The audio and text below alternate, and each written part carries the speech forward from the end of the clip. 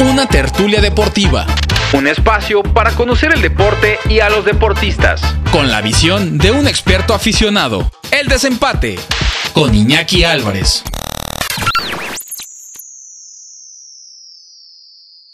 Tertulia deportiva. Para conocer el deporte y a los deportistas. El Desempate. Un exceso o ímpetu mal dirigido puede traer consecuencias severas y la erróneamente llamada pasión que despierta el fútbol ha ocasionado muchas tragedias graves entre barristas y pseudoaficionados que ocultan actos vandálicos disfrazados del supuesto apoyo a un equipo. Lo sucedido previo al Clásico Regio, donde varios aficionados rayados dejaron golpeado, apuñalado y desnudo a un hincha de Tigres, no es la primera vez que el fútbol mexicano queda manchado de sangre. La máxima tragedia se suscitó hace más de 30 años. El 26 de mayo de 1985, una estampida generada por el cierre de puertas en el Estadio Olímpico Universitario de Seúl provocó que 8 personas perdieran la vida en el túnel 29. En una serie entre Pumas y América. Entre los fallecidos había 4 menores de edad. Añadido a esto, existieron riñas y algunos saqueos en la máxima casa de estudios por parte de los aficionados. Un joven integrante de la Barra de América murió horas después de finalizado el partido en La Corregidora en el 2012, donde las Águilas vencieron a los locales. El joven de 16 años fue herido a la altura del pulmón tras un enfrentamiento entre integrantes de la misma barra americanista antes de regresar a la capital. En 2012, un joven aficionado de Chivas proveniente de Tlaquepaque hacia León para presenciar a su equipo tapatío fue alcanzado en el brazo por una bala de fuego en un grupo que se dice interceptó el transporte a pesar de que iba custodiado por la policía local de Guanajuato. Aunque no hubo muertes ni más lesionados, un año después, los aficionados rojiblancos tomaron venganza y esperaron a seguidores de Guanajuato y dejaron personas inconscientes en Guadalajara.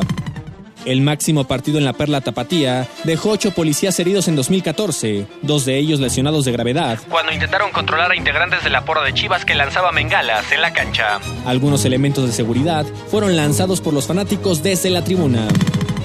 En febrero del 2018, en el Estadio Luis Piratafuente, se vivió una agresión de los aficionados jarochos contra los regios en un Veracruz Tigres. Al caer el tercer tanto felino, los hinchas comenzaron una golpiza a los visitantes que incluso los mismos jugadores de Tigres solicitaban que ayudaran a sus aficionados. Tuca también mostró molestia por los objetos lanzados desde la tribuna a sus jugadores. El Desempate.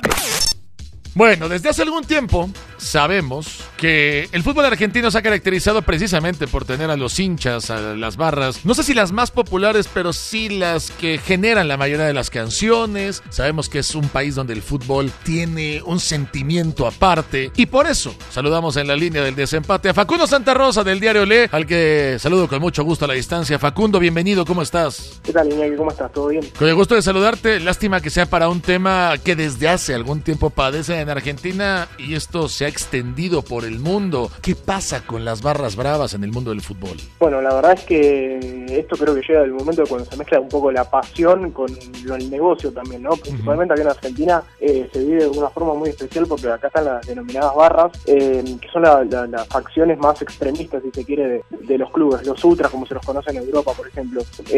A ver, para poner un poco en contexto, en el fútbol argentino hay 323 muertes relacionadas respecto al fútbol, o sea, es un número que habla por sí solo, ¿no? Y esto teniendo en cuenta que, por ejemplo, desde el 2007 en Argentina se prohibió el ingreso a los visitantes en los partidos de ascenso, que es donde se daba mucho de estos focos violentos, si se quiere. En la primera división, bueno, ha cambiado un poco esto, está un poco más tranquilo también por este hecho de que no haya visitantes en las canchas, aunque algunos partidos en específico sí lo tienen por cuestiones de seguridad, porque se permiten, porque hay clubes que no llenan tanto las canchas y cuando reciben la visita de los clubes grandes es un beneficio económico. Pero bueno, acá lo que pasa principalmente es que las barras son grupos organizados criminales directamente que muchas veces tienen vínculos con el poder y bueno, utilizan eso a su favor. Bueno, para ahondar un poquito en el tema, lo que me dices es que en Argentina no se permite el ingreso a el público visitante a la cancha donde vayan a jugar, es decir, tampoco un aficionado normal podría ir, no necesariamente que sea una barra, es decir, juega, por poner el ejemplo más básico, ¿no? River Boca,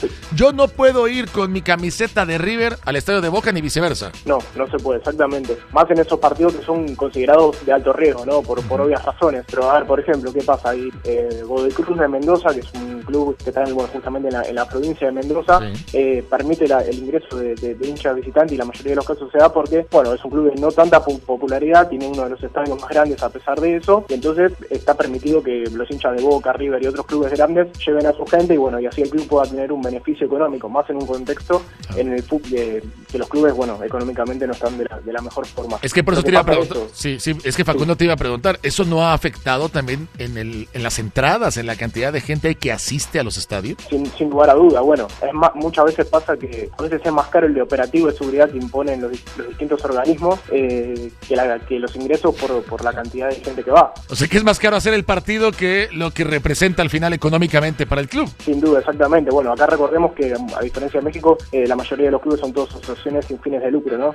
Entonces, eso, bueno, de alguna forma se avala. Oye, pero, a ver, voy a entrarle a un tema que puede ser muy serio. Eso quiere decir que los clubes tienen menos plata, como se dice por allá, menos dinero. Entonces, automáticamente también te cuesta más trabajo fomentar que haya nuevos futbolistas, y de alguna manera nos damos cuenta que el fútbol argentino en los últimos años no le ha ido tan bien. No sé si le podamos encontrar una relación al fútbol argentino con lo que tú me estás mencionando, pero a menor cantidad de ingresos tampoco hay mayor desarrollo de los futbolistas.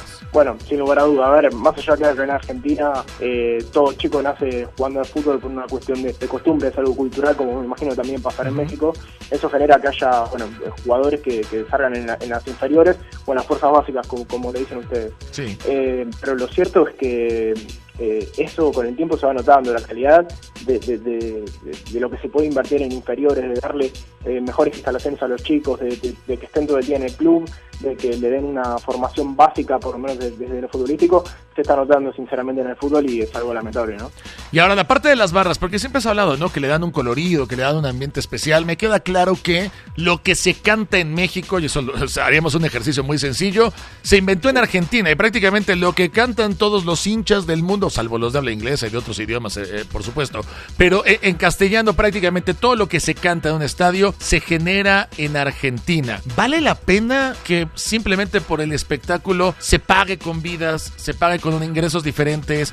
Es decir, todo esto que se considera un espectáculo en la tribuna, ¿vale la pena o no, pensando en el fútbol como industria? A ver, como decís vos, Argentina exporta, si se quiere, sus canciones, ¿no?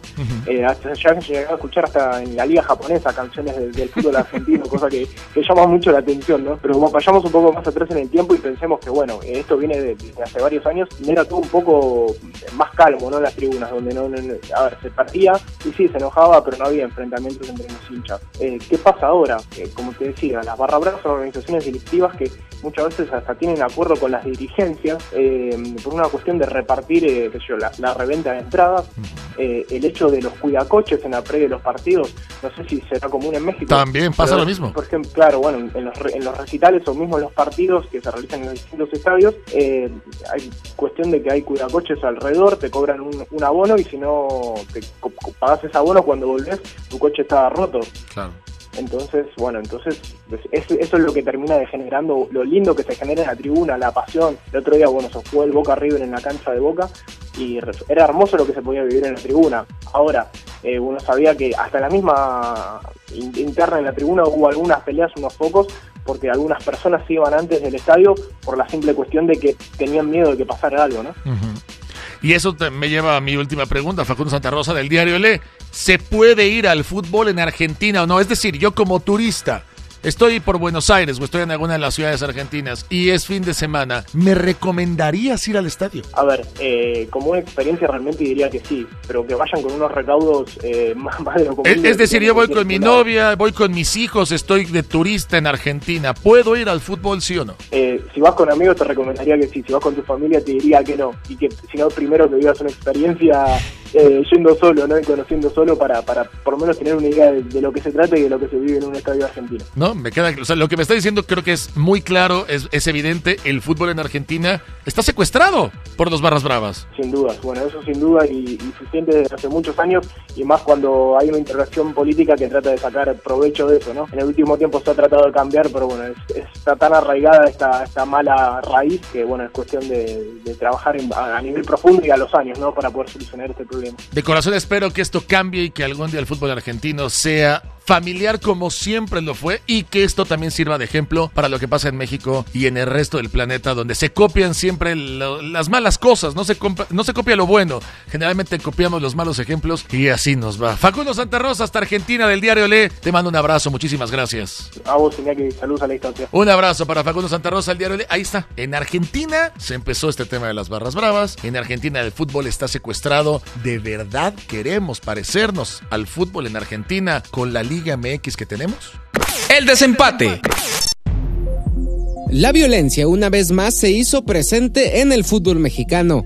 Ahora en Nuevo León, previo al clásico regiomontano entre Tigres y Monterrey. Las imágenes son aterradoras y ya le dieron la vuelta al mundo. En España, el programa El Chiringuito de Jugones le dedicó unos minutos para hablar de la tragedia sucedida ayer a unos cuantos kilómetros del estadio universitario. Jugones, buenas tardes. Salvajada en México.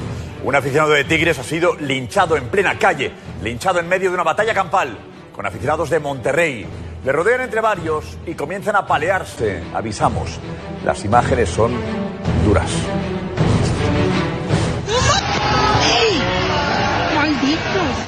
La noticia también llegó hasta Argentina, en el diario Olé, quienes hicieron énfasis en que el derbi de Monterrey terminó manchado de sangre y publicaron imágenes y videos de lo sucedido ayer en la avenida Aztlán de la ciudad de Monterrey.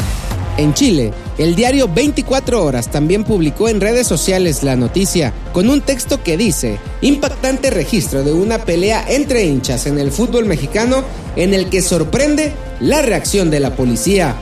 Informó César Cuervo. El desempate. Ahora cambiamos de latitud, nos vamos hasta el viejo continente, concretamente a España, porque en España se viven, yo creo que una de las rivalidades más importantes que hay en el fútbol. Real Madrid y Barcelona compiten en la misma liga. Juegan por lo menos 2 partidos al año y parece que los aficionados de ambos equipos sí pueden asistir al mismo estadio. ¿Cómo lograron esto? Saludo en la línea con mucho gusto a Jorge Escorial de la Cadena Ser. Jorge, bienvenido, ¿cómo estás? Hola, ¿qué tal, Iñaki? Muy buenas, compañeros. Un placer. Pues la pregunta está clara. ¿Cómo es posible que en el país donde se vive la máxima rivalidad del fútbol, la gente puede ir al estadio, al Camp Nou, vestido con la camiseta del Madrid y al Bernabéu con la del Barça? ¿Cómo se logró esto? Hombre, no ha sido fácil. La verdad es que hubo años muy crudos en esto del fútbol. No hablamos hace tanto. Hace 15 años veíamos imágenes de aficionados del Real Madrid que eran obligados a salir del estadio del Camp Nou y viceversa. Pero hay que decir que en los últimos años los presidentes de los clubes han trabajado muy mucho para librarse de los violentos en el fútbol. El primero que lo hizo fue Joan Laporta, presidente del Barcelona, que expulsó directamente al grupo radical culé, que eran los Boys Nois, les expulsó del estadio. Antes los grupos radicales iban incluso pagados por el club a los estadios donde jugaba su equipo a domicilio, y eso con Joan Laporta terminó, les expulsó de su propio estadio. Luego, a partir de eso, empezaron a hacerlo el resto de presidentes de la Liga, entre ellos Florentino Pérez también con el Real Madrid, y la verdad es que ha habido tolerancia cero para los violentos, y eso que hemos vivido hace no demasiados años, hace 3-4 años hubo un muerto en unos enfrentamientos entre Atlético de Madrid y Deportivo, entre aficionados o supuestos aficionados de uno y otro club, pero sobre todo ha sido eso, tolerancia cero con los violentos. Evidentemente ha sido difícil para quienes han extendido estas prohibiciones. Contaba Florentino Pérez, sin ir más lejos, el domingo, que a él le han pintado la casa, incluso llegaron a pintar la tumba de su difunta esposa con insultos hacia su persona y pidiendo, bueno, pues que les dejaran volver a entrar al fútbol, pero sobre todo no se ha dejado ni un solo detalle para que los violentos no vuelvan al fútbol. Se les tiene perfectamente localizados, se sabe su documento nacional de identidad y no pueden acceder a ningún campo. Están vetados, y eso la verdad que es lo que mejor han hecho los presidentes de los clubes en la última década en España, sin duda. Súper interesante lo que nos cuentas, Jorge, porque creo que ese es el camino. Hace no tanto tiempo, alguien muy conocido para nosotros y que jugaba en el Madrid, como es Hugo Sánchez, contaba que los Ultrasur, que era, así como decías antes, los Boys Nois, que eran los aficionados, bueno, los radicales del Barcelona, pues en la Ultrasur era lo del Madrid, que incluso los amenazaban, había algunos que pasaban dinero por debajo del agua para que recibieran apoyo de la tribuna, y con eso también cambiaron un poquito la perspectiva del resto del estadio. Se hablaba bien o mal de los jugadores de acuerdo a cómo se comportaran con los ultras, es decir, la afición más radical condicionaba el propio partido, condicionaba a la institución, y eso se erradicó, se cortó de raíz. pero fíjate que en España hemos llegado a ver imágenes como ver a los ultras invadir el entrenamiento y exigirles explicaciones a los futbolistas y los futbolistas en el campo de entrenamiento, entrenadores, jugadores, explicando a los ultras, pues en ese momento lo que fuera de cuestión, pues el mal momento deportivo del equipo. Fíjate hasta dónde llegaba el poder, que los jugadores incluso estaban asustados por los propios ultras. Eso es algo que hace años que no vemos, pero en el Atlético de Madrid hemos visto cómo invadían el campo de entrenamiento, en pleno entrenamiento lo paraban, llegaba el cabecilla de turno, se ponía a hablar con el entrenador y se veía que los jugadores estaban pues con miedo, lógicamente. Suelen ser personas fuertes, personas violentas y evidentemente no se quiere problemas con ellos. En los últimos años, de verdad, ha habido unas multas económicas durísimas para quienes protagonizaban este tipo de altercados, ha habido incluso penas de cárcel. Yo creo que también en parte la concienciación social, la educación ha ido también ayudando en este sentido, pero hablabas de los Ultrasur. Yo me acuerdo del año 93-94, los Ultrasur liándola en el estadio de La Coruña, en Riazor, y la policía lógicamente interviniendo, y al final del partido salir Ramón Mendoza y decir que a sus chavales, a sus aficionados les habían apaleado como pobrecillos. Claro. Antes se defendía al ultra, ahora esto desde luego ya no sucede. Y importante, cambia el ambiente en el estadio, es decir, cuando tú vas al Santiago Bernabéu se siente menos la pasión, hay quien no canta, la gente es más fría en el Camp Nou porque no hay radicales. Absolutamente no, además, mira, hablando de las medidas que hizo en su día Jean Laporta o que hace ahora Florentino Pérez, se ha quitado esa zona donde se ponían los ultras y ahora se llama grada de animación, que son generalmente aficionados jóvenes, menores de 30 años, que tienen un precio especial, pero tienen el compromiso, entre comillas, pues de encargarse de animar al equipo sanamente, y el ambiente es absolutamente el mismo. De hecho, yo te diría que es hasta mejor porque no se vive ese clima de violencia. Además que, ya te decía que hace pocos años en España supuestos aficionados de Atlético y supuestos aficionados del Deportivo pues se enfrentaron y lamentablemente hubo un fallecido, pero es que hemos vivido cosas en España. En el estadio de Sarriá a finales de los 80, los Boys of Noise lanzaron unas bengalas, atravesaron el estadio y fueron a dar con un niño de 6 años al cual le atravesó el pecho y murió en el acto. Fíjate lo que hemos llegado a vivir en España. Son cosas inconcebibles en un país civilizado como es España. Y ya te digo que no se les echa en nada en falta. El ambiente es mejor ahora en el fútbol español y absolutamente nadie va con miedo al campo por ir con una camiseta del equipo visitante. Eso es lo más importante. El fútbol en España es familiar. La gente puede ir con la esposa, con el hijo, puedes ir al campo acompañado de amigos. No vas con miedo a que te vaya a pasar algo. Otra cosa, también se tomó la medida, yo lo sé del Bernabéu, me parece que será lo mismo en todos los estadios, que dentro del campo no se vende cerveza con alcohol, se vende la famosa cerveza sin alcohol, sí. Y bebidas que no tienen ninguna graduación etílica. Entonces eso también ha ayudado a que la gente se controle, se comporte mejor. Por supuesto, y fíjate el detalle, a veces puedes pensar que es excesivo, pero luego piensas que hay mucho tarado por el mundo, ¿no? y que es mejor. Tú pides una botella de agua o un refresco en un estadio de primera división y te quitan el tapón y te echan el contenido de la botella en un vaso de plástico, para que no haya riesgo de que la llenes de agua y una botella de plástico, pues oye, si la llenas puede hacer daño si la lanzas al campo. Pues llega hasta ese punto, pero a mí me parece bien, no se vende alcohol, por supuesto. Ahora, bueno, se está persiguiendo el tabaco también en los estadios de fútbol, pero desde luego el hecho de prohibir el alcohol yo creo que ayuda mucho porque, bueno, exalta, y alguien que no tiene 2 dedos de frente, pues no es recomendable, claro. Totalmente de acuerdo. Entonces el camino parece que nos lo acabas de decir, Jorge Escorial. Primero, la gente se cansó. Segundo, tolerancia cero con los ultras, pero por parte de los equipos. Tercero, las medidas de seguridad que implementa la policía te puede llevar a que termines refundido en la cárcel por lo que hiciste, no en el estadio, en la calle, por intentar matar a alguien. O sea, ahí están tres claras maneras de contrarrestar lo que está pasando con los ultras o lo que está pasando con los radicales en el fútbol mundial. Ese es el camino, ¿no, Jorge? Sí, yo creo que de todo es el inicio de todo es que el presidente del club o la directiva del club de turno tomen medidas, porque muchas veces es lo más difícil, ¿no? Porque evidentemente va a ser amenazado. No me gustaría usar la palabra evidentemente, pero es que es así. El presidente que intenta luchar contra la violencia y contra los violentos suele sufrir consecuencias, pues como os he contado, en forma de pintadas, como el caso de Florentino Pérez. Hay que ser valiente. En España yo creo que los dirigentes, se podrá decir muchas cosas, pero han sido valientes para combatir la violencia en el fútbol, y yo creo que es el paso fundamental. Una vez que el club no deja entrar a los violentos, ya la cosa empieza a cambiar. Nos hablabas de los 90, 20 años tardaron, pero hoy el fútbol español está considerado junto a la Premier las dos mejores ligas del mundo, y no nada más es por los futbolistas que tienen la cancha, son por muchas medidas que han tomado como liga los presidentes de los distintos equipos y también como federación. En fin, ahí está la muestra de cómo sí se puede cambiar. Jorge Escorial de la Cadena Ser, te mando un abrazo, muchísimas gracias.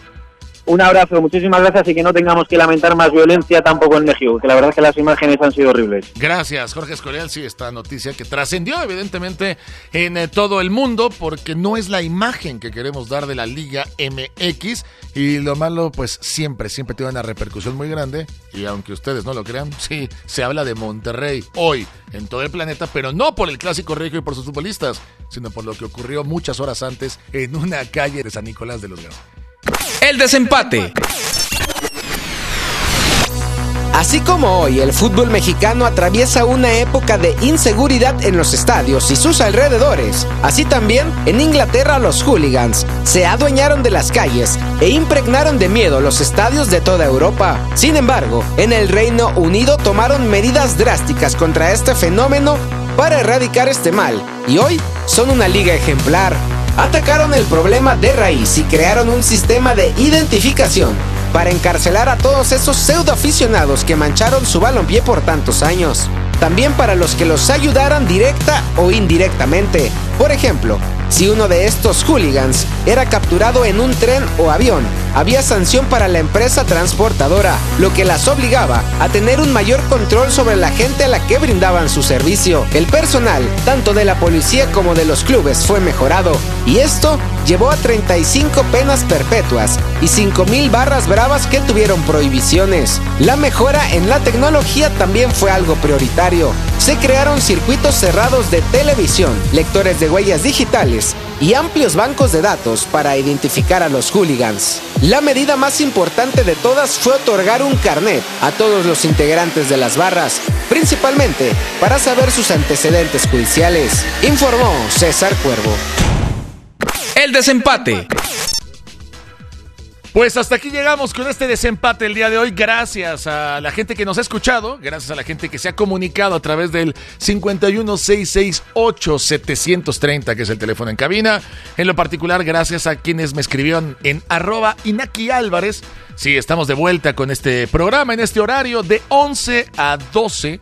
Estaremos lunes, miércoles y viernes aquí en W Deportes 730 de AM, con esta idea de poder abordar un solo tema y ponerle diferentes puntos de vista.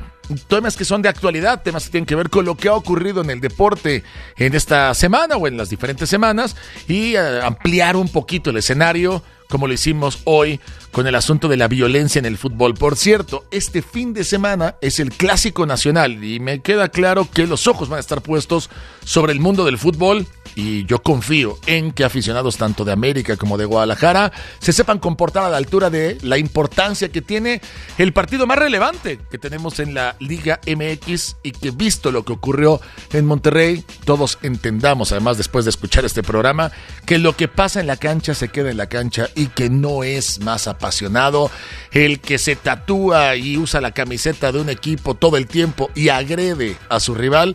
Ese no es más apasionado que el que disfruta del fútbol en compañía de gente de otros equipos y sabe entender que son rivales, pero no enemigos. En fin, bueno, pues aquí estaremos el próximo viernes en punto de las 11 de la mañana. Yo los invito para que continúen en esta frecuencia en W Deportes 730 de AM. Y una vez más lo digo, es un privilegio, un honor estar de vuelta en esta estación. Soy Iñaki Álvarez, gracias al señor Cala Arredondo en la producción. Nos vamos, quédense en W Deportes y tengan un excelente miércoles. Una tertulia deportiva. Un espacio para conocer el deporte y a los deportistas. Con la visión de un experto aficionado. El desempate. Con Iñaki Álvarez.